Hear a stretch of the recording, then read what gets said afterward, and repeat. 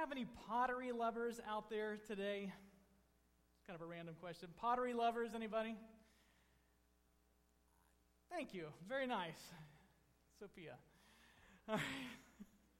And some others. I am not a pottery connoisseur myself, but if I was, I'm sure I would especially enjoy the beautiful works of a man by the name of Josiah Wedgwood.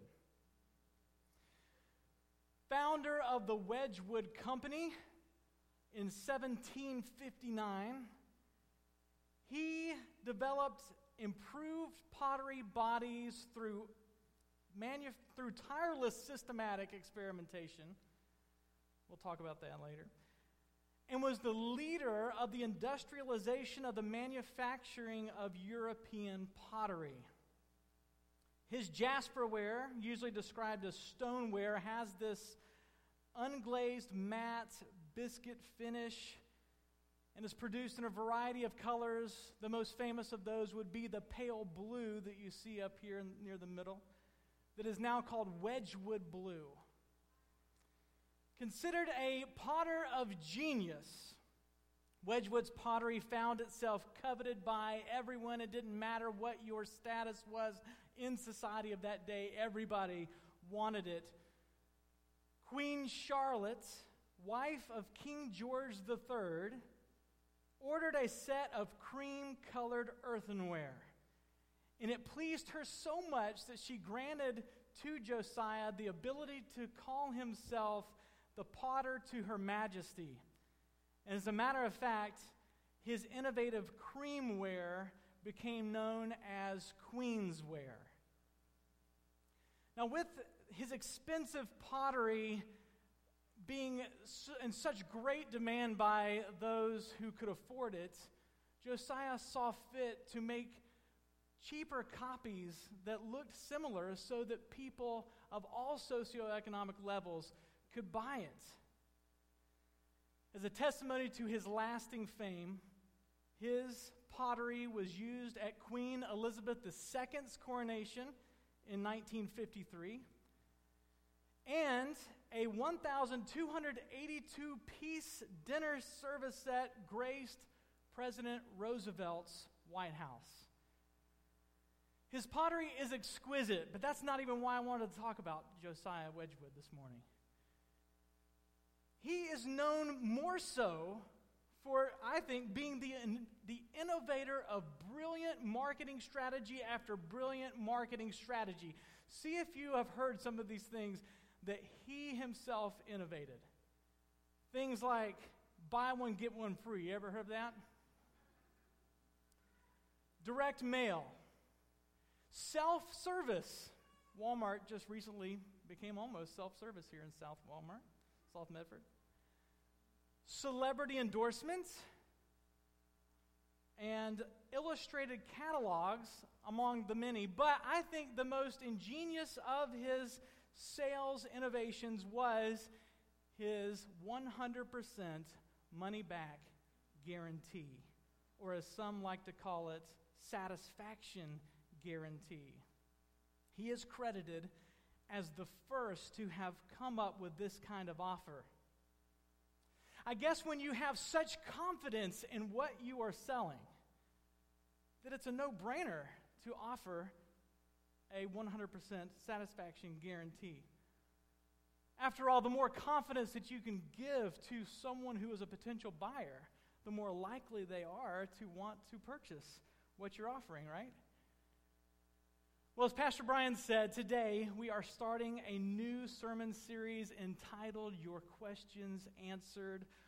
We have 6 different topics we're going to explore, but as he said, we want you to know that we're trying to answer the best we can young adults' questions that we've been polling from 18 to 29 years of age. And we're not necessarily set on 6. If there is something else that you would like to pitch to us, to address, please do so. Talk to us, text us, call us, email us, call the church office. There's a variety of ways. However you want to do it. We'd love to hear what you would like for us to talk about. The first topic we're going to talk about today is, how can I know that I'm saved? Now, many people today are wondering if God gives any assurance to this eternal life that He is offering. Guarantees are definitely appreciated and absolutely do make a difference, don't they? They helped make the difference for Wedgwood, who is a master potter of clay. Well, doesn't it make sense then that the master potter of all souls, God Himself, would offer a guarantee Himself? Well, let's talk about that today. Early on in my walk in Christianity and coming to understand God, I had this unspoken feeling inside, maybe you can relate to me, that it wasn't right to have this notion or understanding that I am saved. I just felt like that was not the way I was supposed to think. It was kind of inexcusable to actually say something like that. It was maybe unpardonable even, or maybe anathema, or I just had that feeling. Maybe you have felt that at some point in your walk, that you're not supposed to believe that you are saved. In other words, I didn't think I was supposed to believe it or ever express it. But I was so delighted when I realized that the Word of God says differently.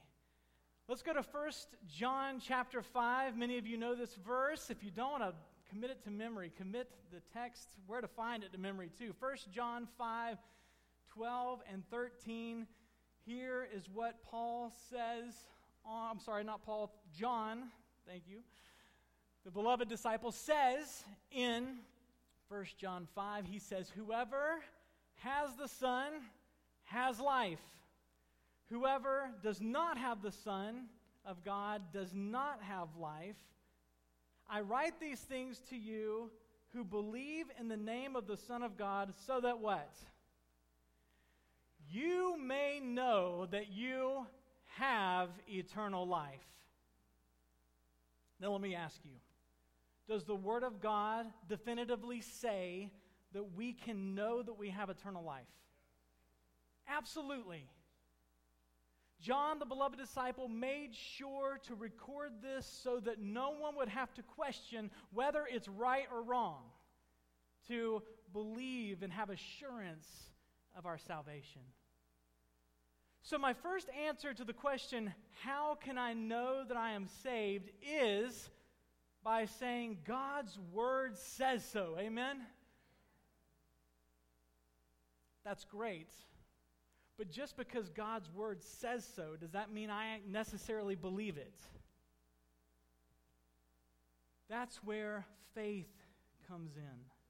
And God is asking men and women of all ages to have faith in Him, even when we don't see it or think that we feel it. 2 Corinthians 5:7, the Apostle Paul says it this way. He says, "For we live by faith, not by sight." That means that even if we don't feel like we're accepted by God, we choose to believe God, take Him at His word, regardless of what we see, feel, think, smell, touch, or taste. We can't use our senses to see it. We can still believe it. Hebrews chapter 11, verse 1, that great hall of faith chapter, begins by saying this. It says, "Now faith is confidence in what we hope for and assurance about things that we do not see." So again, God is calling all of those who would follow Him to have faith, which again is assurance about what we do not see. Now, I heard about the goodness of God for years growing up. I was in and around church occasionally. I was more so in our church schools from the time of first grade. But it wasn't until my sophomore year of college that I sat down with the Word of God and then chose to have faith in what God says that I can have assurance of his salvation found in Jesus Christ. I grabbed a hold of that assurance, and praise God, to this day, I have not turned it loose, nor do I ever plan to turn it loose. Because I realized that I can believe in a promised eternity from my Creator, my Lord, my God. And I'd like to say that I am so delighted that I realized that this faith doesn't have to come from me. As a matter of fact, it was kind of nothing short of a miracle that God worked in my frail human brain. Now, maybe you feel your brain is as frail as mine. Mine is, I felt very frail because I would always be distracted by things and it would be very hard to focus. But suddenly with God, I was able to have a zeroed in laser focus on Him and the assurance of what He is promising me in His Word. And that was nothing short of a miracle that happened to me in college, and it happens still every day. It's an absolute miracle for me, and I think that it can happen for anyone who reaches out to the Lord and says, Lord, I believe, but help my unbelief. Ephesians 2:8-9 talks about the role of faith in salvation. Great one to memorize. Paul here writes and says, for it is by grace you have been saved through faith, and this is not from yourselves. It's the gift of God. It's not of works, so that no one can boast. So God here is saying, yes, this grace is a gift of God, but also this faith is a gift of God. It's all a gift of God. There's not one part that you could say you worked for and boast about. It's all a gift that He does. And notice the tense. Did you notice the tense of how it says it? It is by grace you have been saved. Not might be saved, not will be, could be, should be. Have been saved. Amen? Hallelujah. God's grace is received by faith, this belief that stands even when we can't see it or feel it. God wants us to have this kind of faith. But just because God asks us to have faith, meaning we believe something even though we can't necessarily see it, does that mean that we have no evidences of salvation then? Absolutely not. We do have evidences, and they're scriptural evidences, and I'd like to take you through a couple of those this morning. Check out 2 Corinthians chapter 1, if you'd like to turn there. 2 Corinthians chapter 1, I'll have it on the screen also, verses 20 to 22. I think this text is awesome to talk about some evidence here of our salvation that we can see.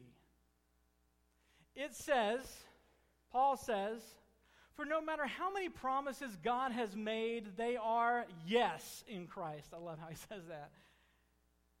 And so through Him, the amen, which is literally so let it be, this amen is spoken by us to the glory of God. Here comes what I want you to hear, the next couple of sentences. Now it is God who makes both us and you stand how in Christ? Stand firm. We can be firm. He anointed us, set His seal of ownership on us, and here's an evidence, and put His Spirit in our hearts as a deposit, guaranteeing what is to come.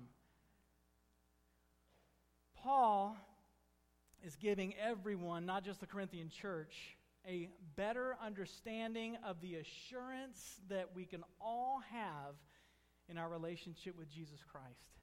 He says that we have been given something as a guarantee. What is it?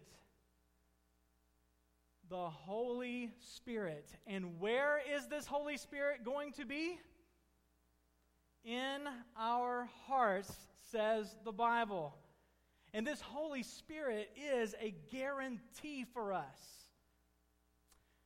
Now, turn to Romans 5, verse 5, because I think it gives us a first clue on how we can see the Holy Spirit in our hearts. How do we see this guarantee, this evidence of the Holy Spirit in our hearts?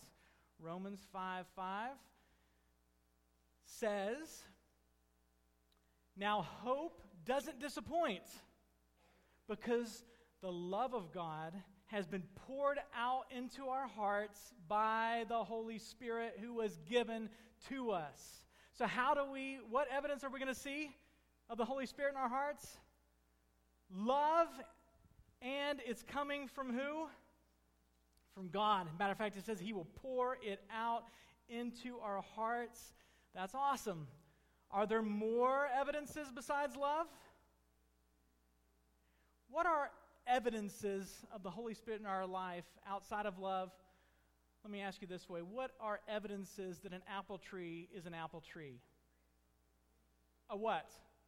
An apple. Thank you. An apple. You know it's an apple tree. So, what evidences are there that the Holy Spirit is in our heart that we can see and can help us understand, yes, God is in me? Galatians 5:22 and 23. Don't even have to recite it, do I? Many of you know it by heart, but the fruit of the Spirit is love, starts there. Joy and peace, long-suffering and kindness and goodness and faithfulness and gentleness and self-control. This fruit from the Holy Spirit is an evidence that you are in a right relationship with God, and it shows that the guarantee is yours. It's something you can see. As a matter of fact, the fruit of the Spirit, I like to call it kind of a benchmark. You know, the closer we walk with God and the longer we walk with God, the more we see these fruits start to just flood in. Amen? And when we see them begin to flood out over time, we realize maybe I'm walking away from Him right now. I need to stay close. These fruits, I believe, are kind of a benchmark. And who gets the credit for them again? They're the fruits of Michael. The fruits of the Spirit. That's right. God, the Holy Spirit, brings them to us. Now, Jesus Himself told us that these fruits are an evidence. He said it. Of our standing with Him. Let's go to actual words of Jesus now. Turn to Matthew chapter 7, 15 to 20. Matthew 7, 15 to 20. Jesus tells us we can tell the good from the bad, the genuine from the artificial. Here's what He says. He says, beware of false prophets who come to you in sheep's clothing, but inwardly they are ravenous wolves. You might know them. You will know them by their fruits, He says. Do men gather grapes from thorn bushes or figs from thistles? Even so, every good tree bears good fruit, but a bad tree bears bad fruit. A good tree cannot bear bad fruit, nor can a bad tree bear good fruit. Every tree that does not bear good fruit is cut down and thrown into the fire. Therefore, by their fruits you will know them. You will know. It says it twice. By our fruits, we can know. And praise God, for He supplies these fruits abundantly. He loves to lavish them on any of us who are willing to receive them. And a side note I would like to make is I believe Christianity would explode today, even exponentially, if all of us as Christians would see how paramount it is that God wants to pour these fruits into our life more than anything else. I think if that happened, we would finish the work more quickly and effectively. Amen. Now, another side note. This guarantee of the Holy Spirit isn't just for our warm and fuzzies. It's great. That's the big reason for it is, yes, our warm and fuzzy feeling of, yes, we can know. The Holy Spirit's in our heart. We see that it's not me. It's got to be Him doing these things in my life. And that's supposed to give us and help us to see that we have assurance with God. But Paul mentions that this guarantee of the Spirit is also for the context of helping to encourage other people too. 2 Corinthians 1, 3, and 4 says, praise be to the God and Father of our Lord Jesus Christ, the Father of compassion, the God of all comfort, who comforts us in all our troubles, so that we can comfort those in any trouble with the comfort we ourselves receive from God. Amen.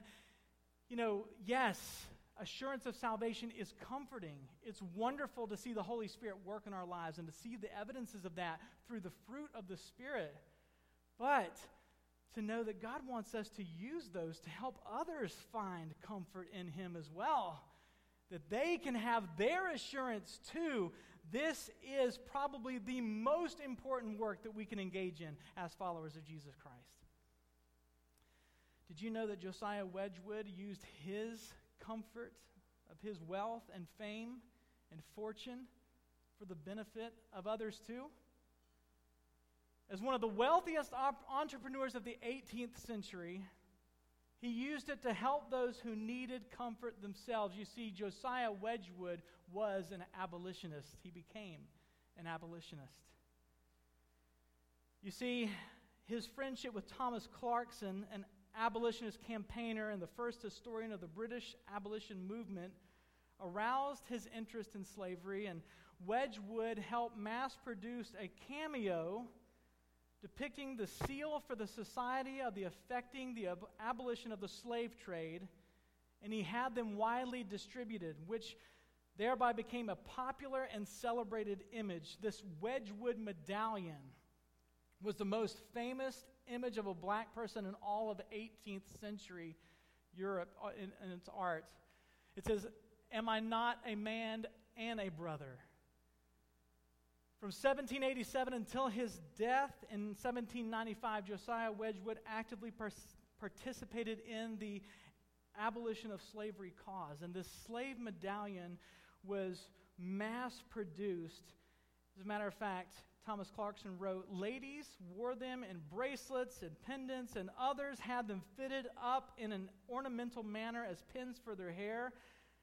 At length, the taste for wearing them became general among all people, and thus fashion, which usually confines itself to worthless things, in his opinion, was seen for once in an honorable office of promoting the cause of justice and humanity and freedom." Just as Josiah Wedgwood used his wealth and comfort for the benefit of helping to free others, shouldn't we also then use this comfort and this assurance that we have of the wealth of God's grace that we have accepted to help set other people free from sin too? Amen. So let's recap for a minute. Does the Bible plainly teach that we can have the assurance of salvation and eternal life in Jesus? Yes or no? Absolutely. 1 John 5, 12 and 13 and other texts say so. God's word says so. How do we lay a hold of this salvation? By faith. By faith. Even if we can't feel it, we can still believe it and say, yes, it is mine. Even though I can't necessarily use my senses to grasp it, I'm going to believe it anyway. God's word says it, I believe it. But does faith mean that we have no actual tangible evidence of our assurance of eternal life? Absolutely not. We have assurances. We do have evidences of them and of our eternal life. And what is the biggest evidence that God gives us? The Holy Spirit. And where's it going to be?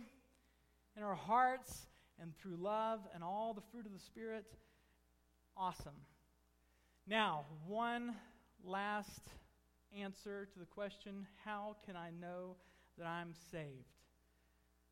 And I saved the best for last. As a matter of fact, we sang about it this morning. The biggest evidence for the assurance of salvation, did you hear me? The biggest evidence of the assurance of our salvation is the risen Lord Jesus Christ. You see, Jesus died for our sins. He rose from the dead, and in doing so, he defeated our worst enemy, the grave.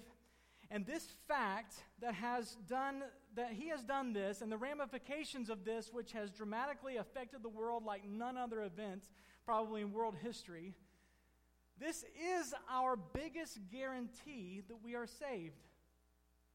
1 Corinthians 15:17 says, "And if Christ is not risen, your faith is futile. You are still in your sins." Now, I pose to you today, if that's true, then the inverse is true also, isn't it?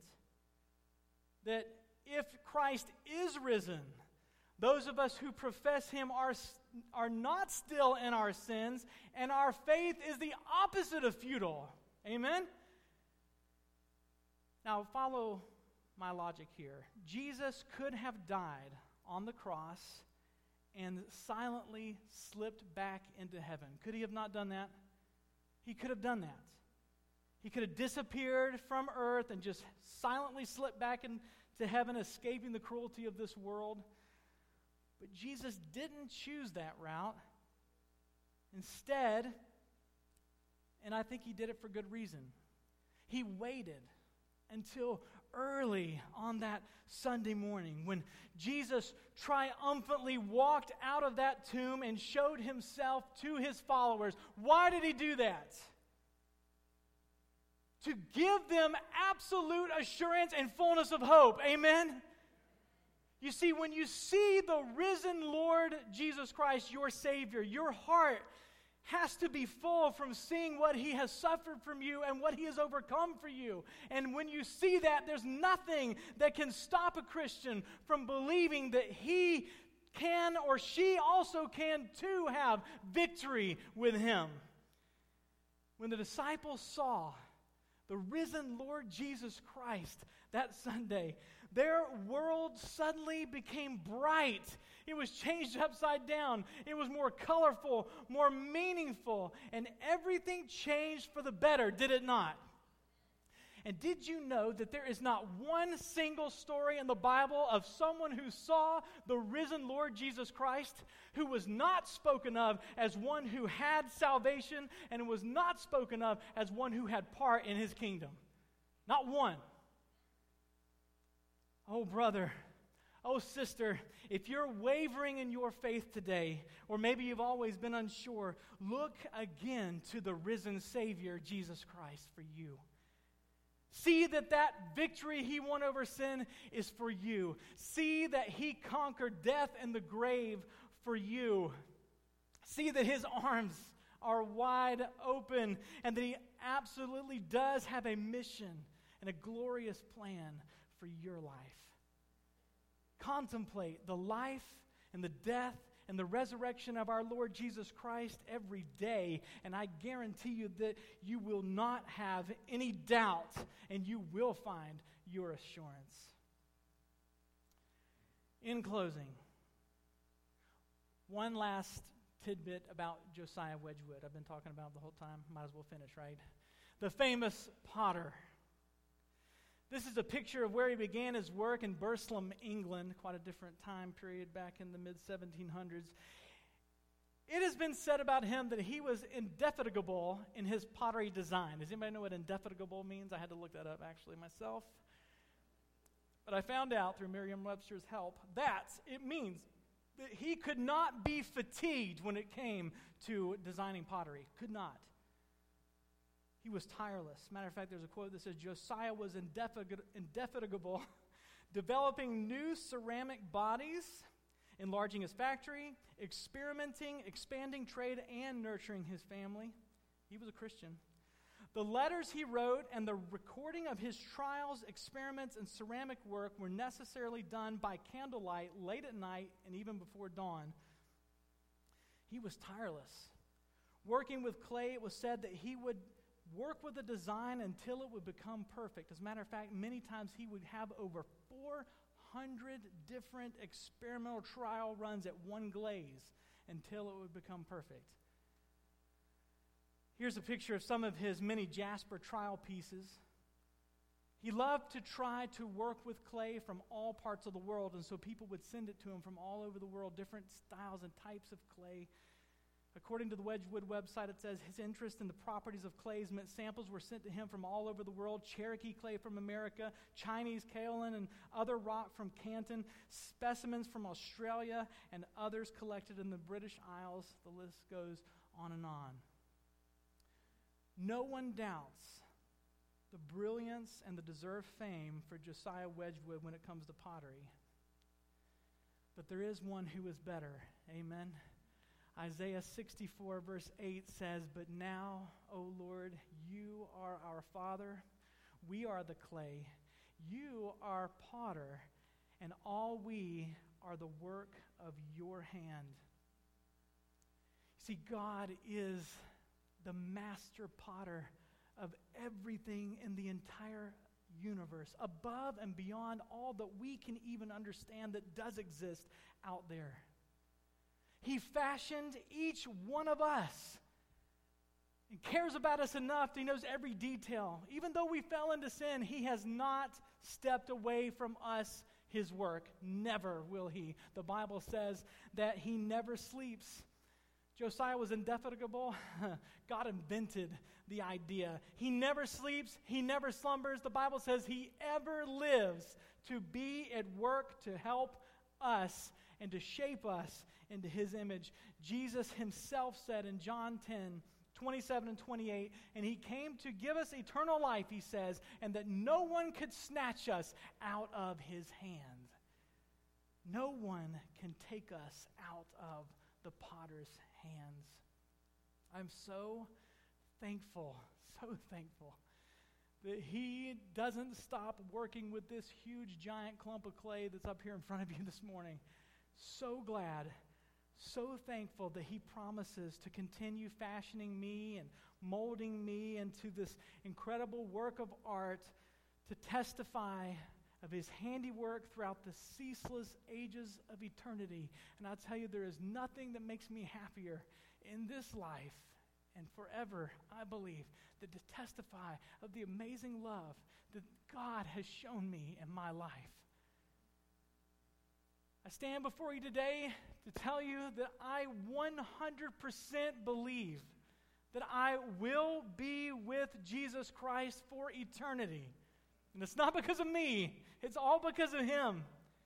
And I know that he loves me enough to give me freedom. I can walk away from him at any time I want, but I'm telling you, I don't want to ever walk away from him. Never.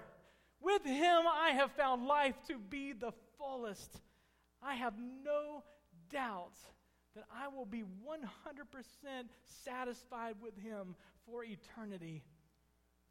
I want you, brother and sister, this morning to have full assurance of your salvation too, if you haven't already found that already in Jesus. It is an incredible gift, and it's yours for the taking. Won't you take it today as it is freely offered? It comes with a full guarantee. And so many benefits, so many evidences of that guarantee that are awesome, and I wouldn't want to live life without them. Anything this valuable, this salvation offered, anything this valuable is easy to sell with a guarantee. Just ask Josiah Ledgewood. Let's pray. Stand with me if you would.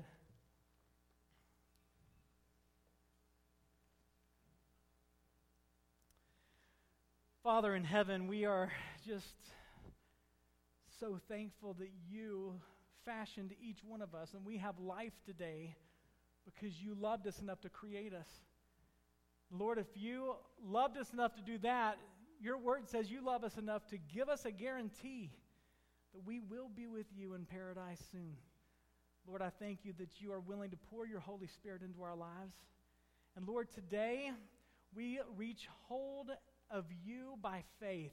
Meaning, even right now, if we can't feel that it's really for us, we're going to still grab a hold of it anyway and say, Lord, I believe, but help my unbelief. And Lord, I know that you can work the same miracle for every single person here that you work for me. Lord, today we choose you. Today we decide to have that assurance in you, and we cannot wait to spend eternity with you in paradise soon. Bless these folks today and this weekend. We love you, and thank you, Jesus, for your amazing sacrifice. Amen and amen.